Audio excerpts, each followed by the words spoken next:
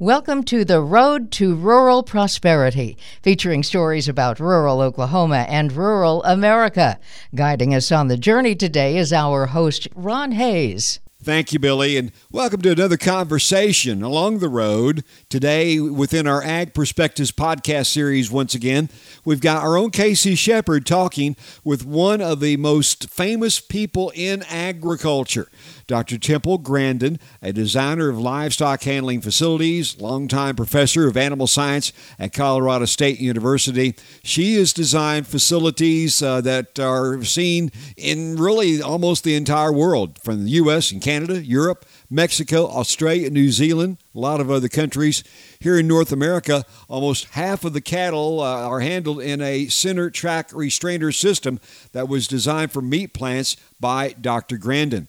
Curved, chute, and race systems that she has designed for cattle are used worldwide, and her writings on the flight zone and other principles of grazing animal behavior have helped a lot of folks to reduce stress on their animals during handling. And Dr. Grandin getting into all that today with Casey as we continue along today here from the Radio Oklahoma Ag Network and Oklahoma Farm Report on our Ag Perspectives podcast series. Here's Casey. Talking today with Dr. Temple Grandin, the professor of animal science at Colorado State University. Thank you so much for being with us today. It's really great to be here with you today. Well, we wanted to talk a little bit about sustainability in cattle because we've had a couple of really hard years with COVID and market reactions and things like that. What do you think it takes for folks to understand that cattle is sustainable? I've done a lot of thinking about this. I've worked for years on improving handling at slaughter plants, designing equipment such as the center track restrainer system, which at least half the cattle in this country go to. Handle this piece of equipment when they go to a large plant. And I've been thinking a lot about, where do cattle fit in on sustainability? I've been getting increasingly interested in this field because you got more and more people questioning cattle. You just look at them as terrible environment wreckers. And I've been reading a lot more about crop rotation, grazing cattle on cover crops, intensive grazing systems where you can improve soil health. These are things that we need to be doing. And there's some very progressive people out there really improving things with their pasture management. I mean, I've seen pasture that's never been grazed and it looks terrible.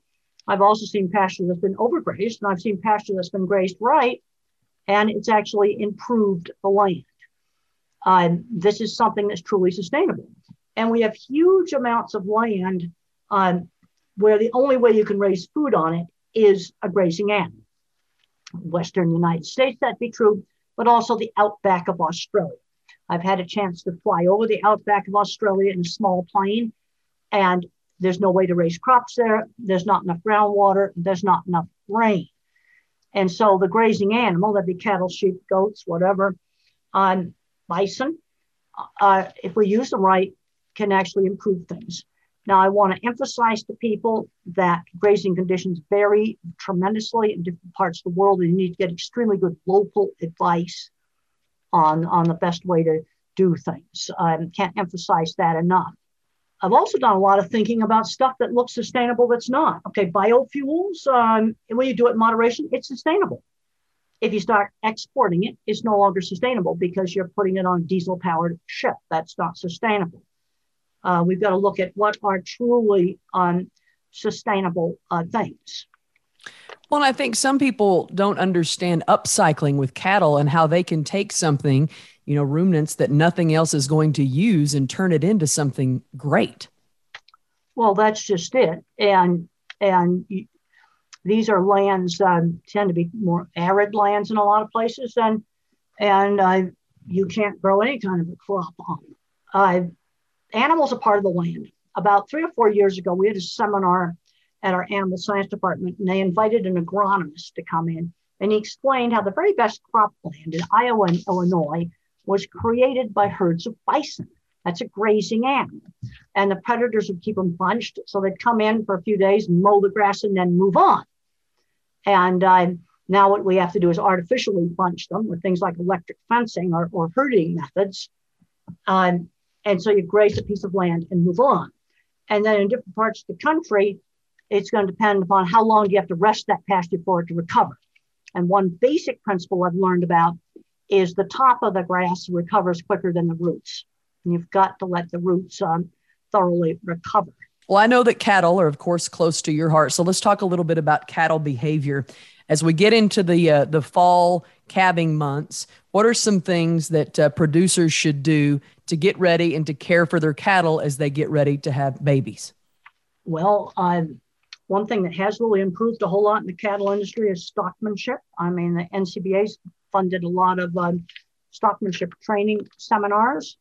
I got asked just the other day if cattle had memories of bad experiences. And I go, yes, they can definitely remember bad experiences. In fact, some of the first research I did when I came to CSU back in 1990, around the early 90s, was I watched a bunch of cattle going through a squeeze chute, and I kept track of which ones accidentally got clunked on the head by the head gate. And then they had to work them every 30 days for another experiment. And the ones that got accidentally clunked on the head remembered that when they came back the next month, and they were more likely to balk and refuse to put their head in the head gate. So they definitely remember things.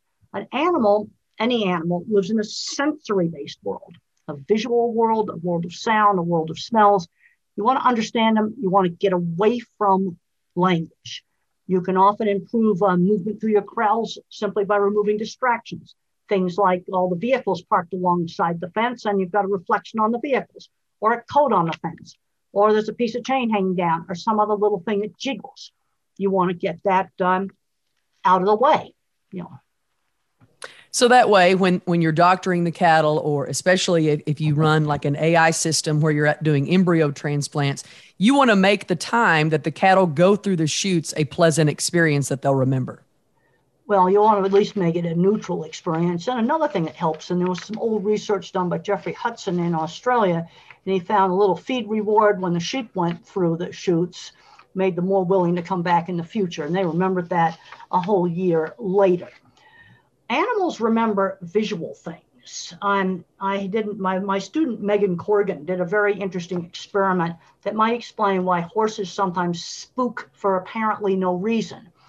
And she's was one of my graduate students, and she took a plastic play set, like for a toddler, that's got a little swing and a slides, brightly colored, and walked fillies and colts by it, halter broke fillies and colts by it 15 times. And the first time that they walked by it, they'd stop, put their head up, puff out their nostrils. And then they finally got habituated. So then she took the play set and she rotated it 90 degrees. And when they came back past it the first time after it was rotated, they acted as if it was a brand new object.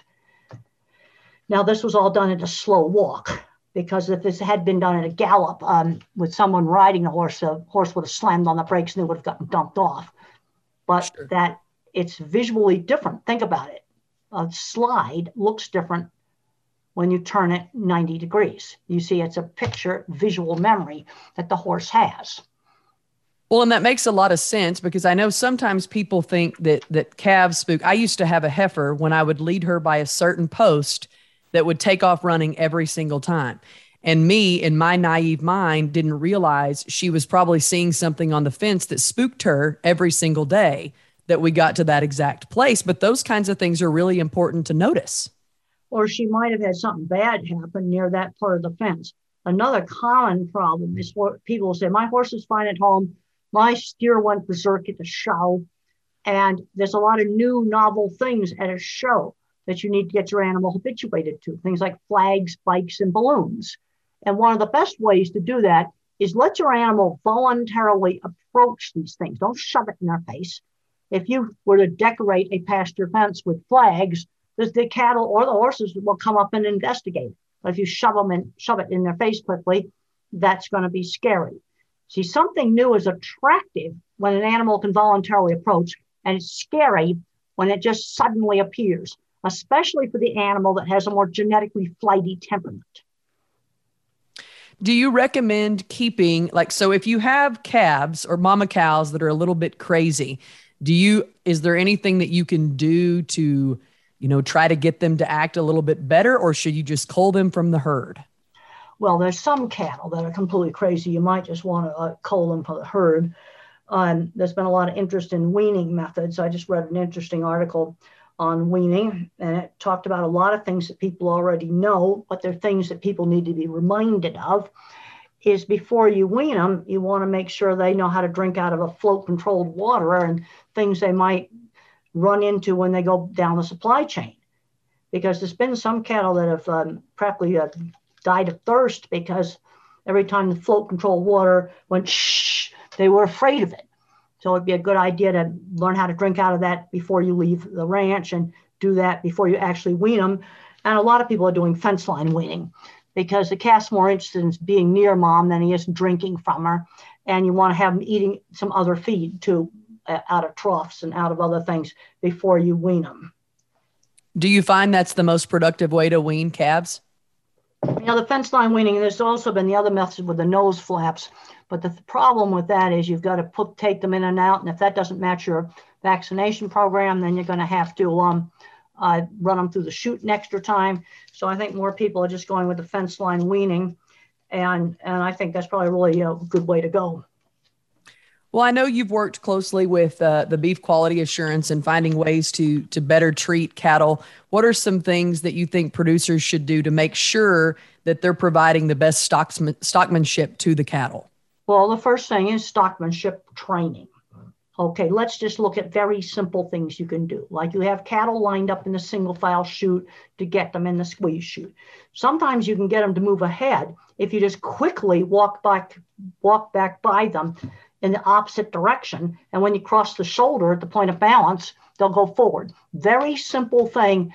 The other thing is electric prods should never be a primary tool. I don't recommend banning them, but they're not your primary tool. And there's some very stubborn animals that won't go into the squeeze chute. A quick touch with an electric prod is preferable to hard tail twisting. And the big mistake that people make when they twist tails is when the cow moves forward to keep twisting it. If you just touch the tail and she steps forward, then let go. Right. The principle is when they do what you want them to do, give them relief. You bring them in on the pasture, you put some pressure on the flight zone, they're going where you want them to go, then back off. They rear up in the chute when you're handling them, back off, get out of the flight zone.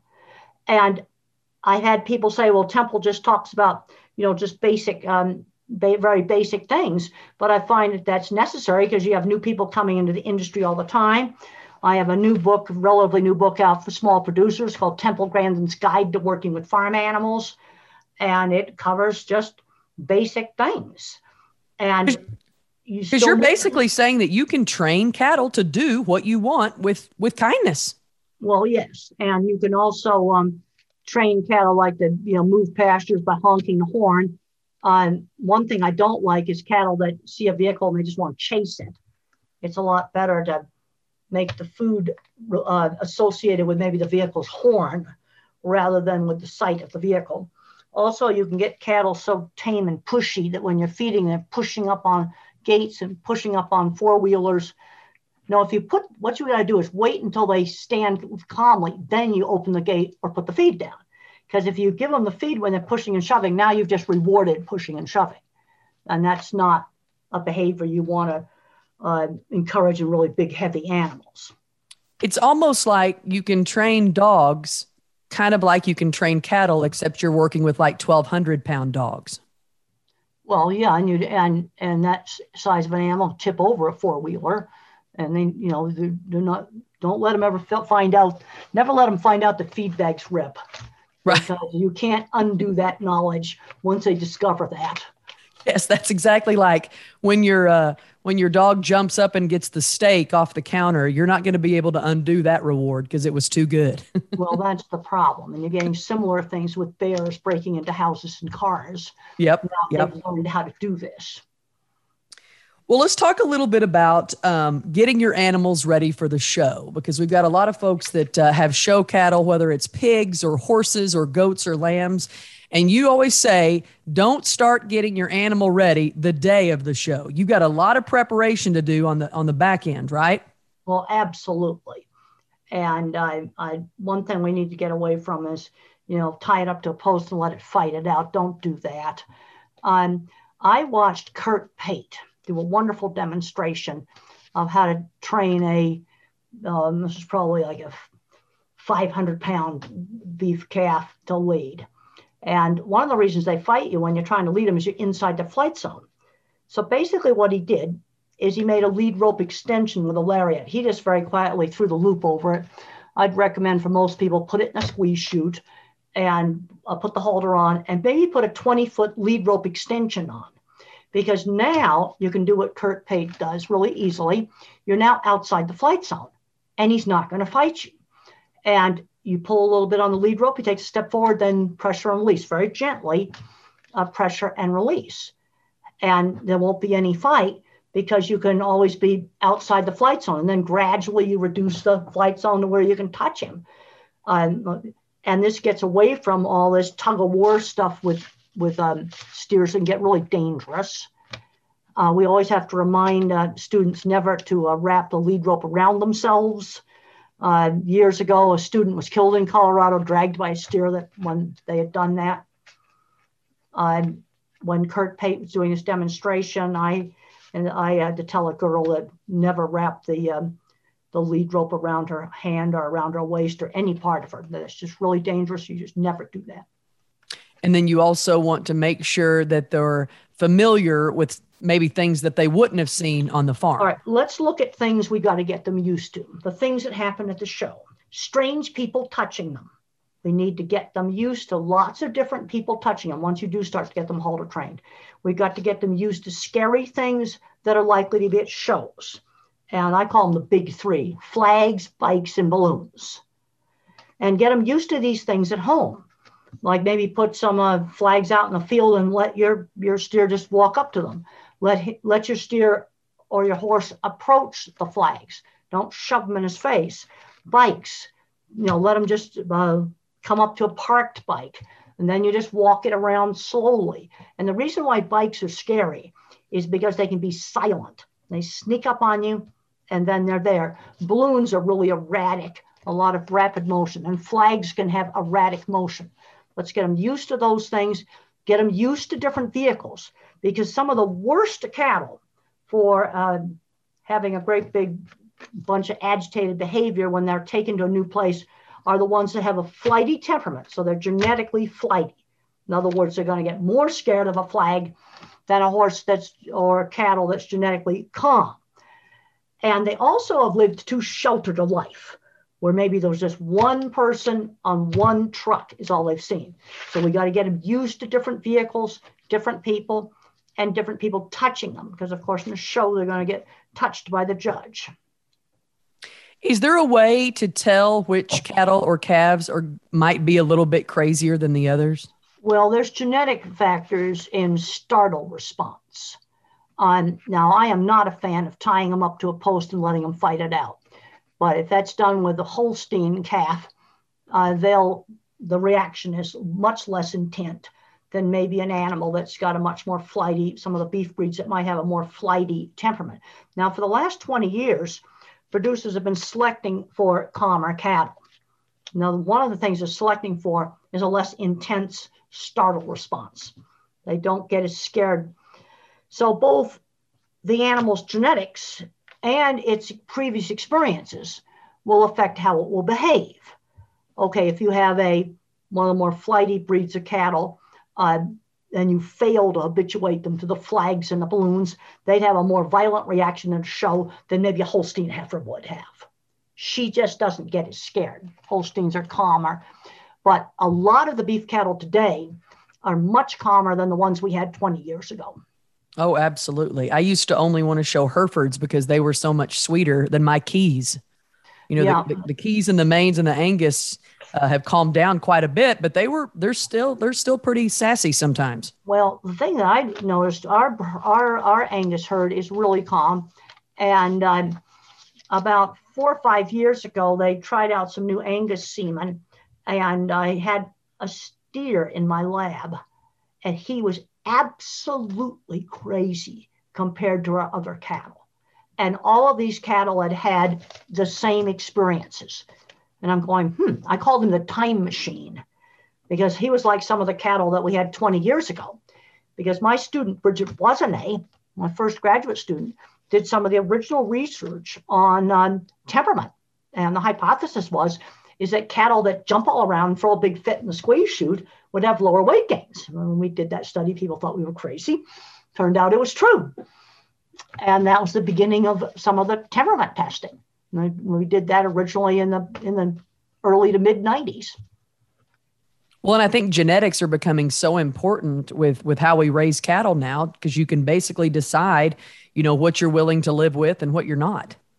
Well, we've got to make sure we don't over-select for traits. I'm getting concerned now about foot and leg conformation in some of the Angus cattle. And I'm really pleased that the Angus Association now has EPDs and guidelines for breeding for good feet and legs. I think that's really good.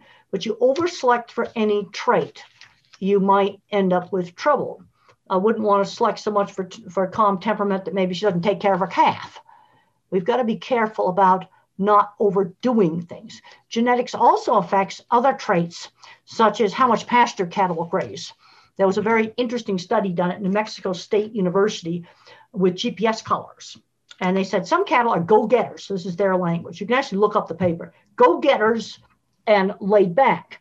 And the go-getters would go out and graze a lot of pasture. And the laid back would just lay around the water hole. And so this is a trait that has nothing to do with fear. It's kind of an exploration trait. Some animals want to get out and explore more new territory than others. Well, that's fascinating. And because I always wondered, do they all get along? Do they have other cattle that they don't like? Do they not want to hang out with certain cattle? Or do they always just, go in groups and stay together all the time? Well, sisters will graze together. Moms and daughters will graze together. And when numerical ear tags first became really common, sequential ear tags, so you might get a set of ear tags 1 through 100, and then you put those on your cattle as they come through the chute in sequential order, ranchers were surprised that a lot of the cattle the following year almost came back through the chute in the same order. That's fascinating. And that was one of the first things. They have social relations. They're social animals. One of the places where you can really get an animal stressed or get an animal or a person hurt is a lone cow or a lone steer off by himself, isolated from the other cattle. He's trying to get back with them. They'll be jumping fences and charging things. The lone animal has put a lot of people in the hospital because it's frantic, trying to rejoin its herd mates. Well, that brings up a great point. Do you have any tips on ways to ear tag babies that first time? Because that's a dangerous time because the mom's on edge, the baby's brand new. What are the best practices for that? Well, you might want to put the baby between you and her. That's one of the things you might do. And have the pickup close by or something else close by.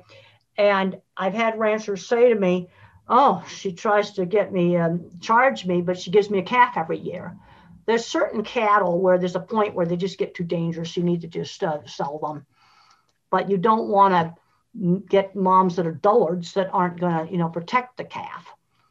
The other thing is spend time out walking amongst your cattle. So they get used to you walking on the ground, and then they're going to be less likely, I think, to attack you. An animal differentiates between a person riding on a horse and a person walking because it's two different pictures. It's just like that rotated playset. And if there's been some very bad accidents that have happened at auctions and meatpacking plants with cattle where they've been exclusively handled on horseback. And then when they met their first person walking, the flight's almost now 5 times bigger. And in a small pen, that gets really dangerous because they're going to try to run back over the top of you. So get them used to walking amongst them too, because you're going to have to be on the ground when you're working with the calf. Well, and just because they're used to you, that doesn't mean they're going to be used to your grandkids or your wife or anyone else. It's a completely different picture. Well, you need to get them used to different people. And of course, they're show animals. They've got to get accustomed to having strange people touch them. All fascinating stuff. Try to look at it like from the animal's point of view.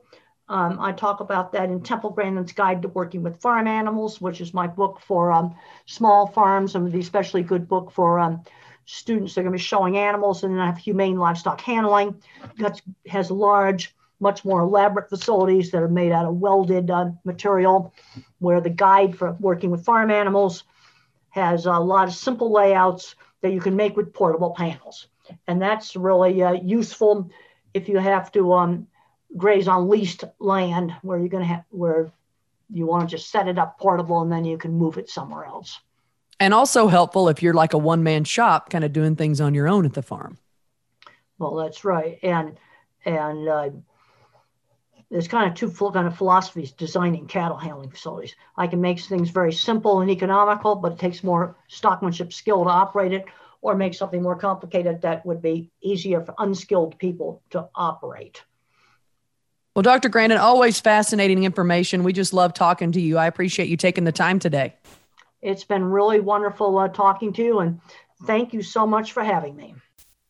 Thanks for joining us for today's Road to Rural Prosperity podcast. The Road to Rural Prosperity podcast series is a production of the Radio Oklahoma Ag Network and OklahomaFarmReport.com. Proud to be a part of the family of the Funk Companies.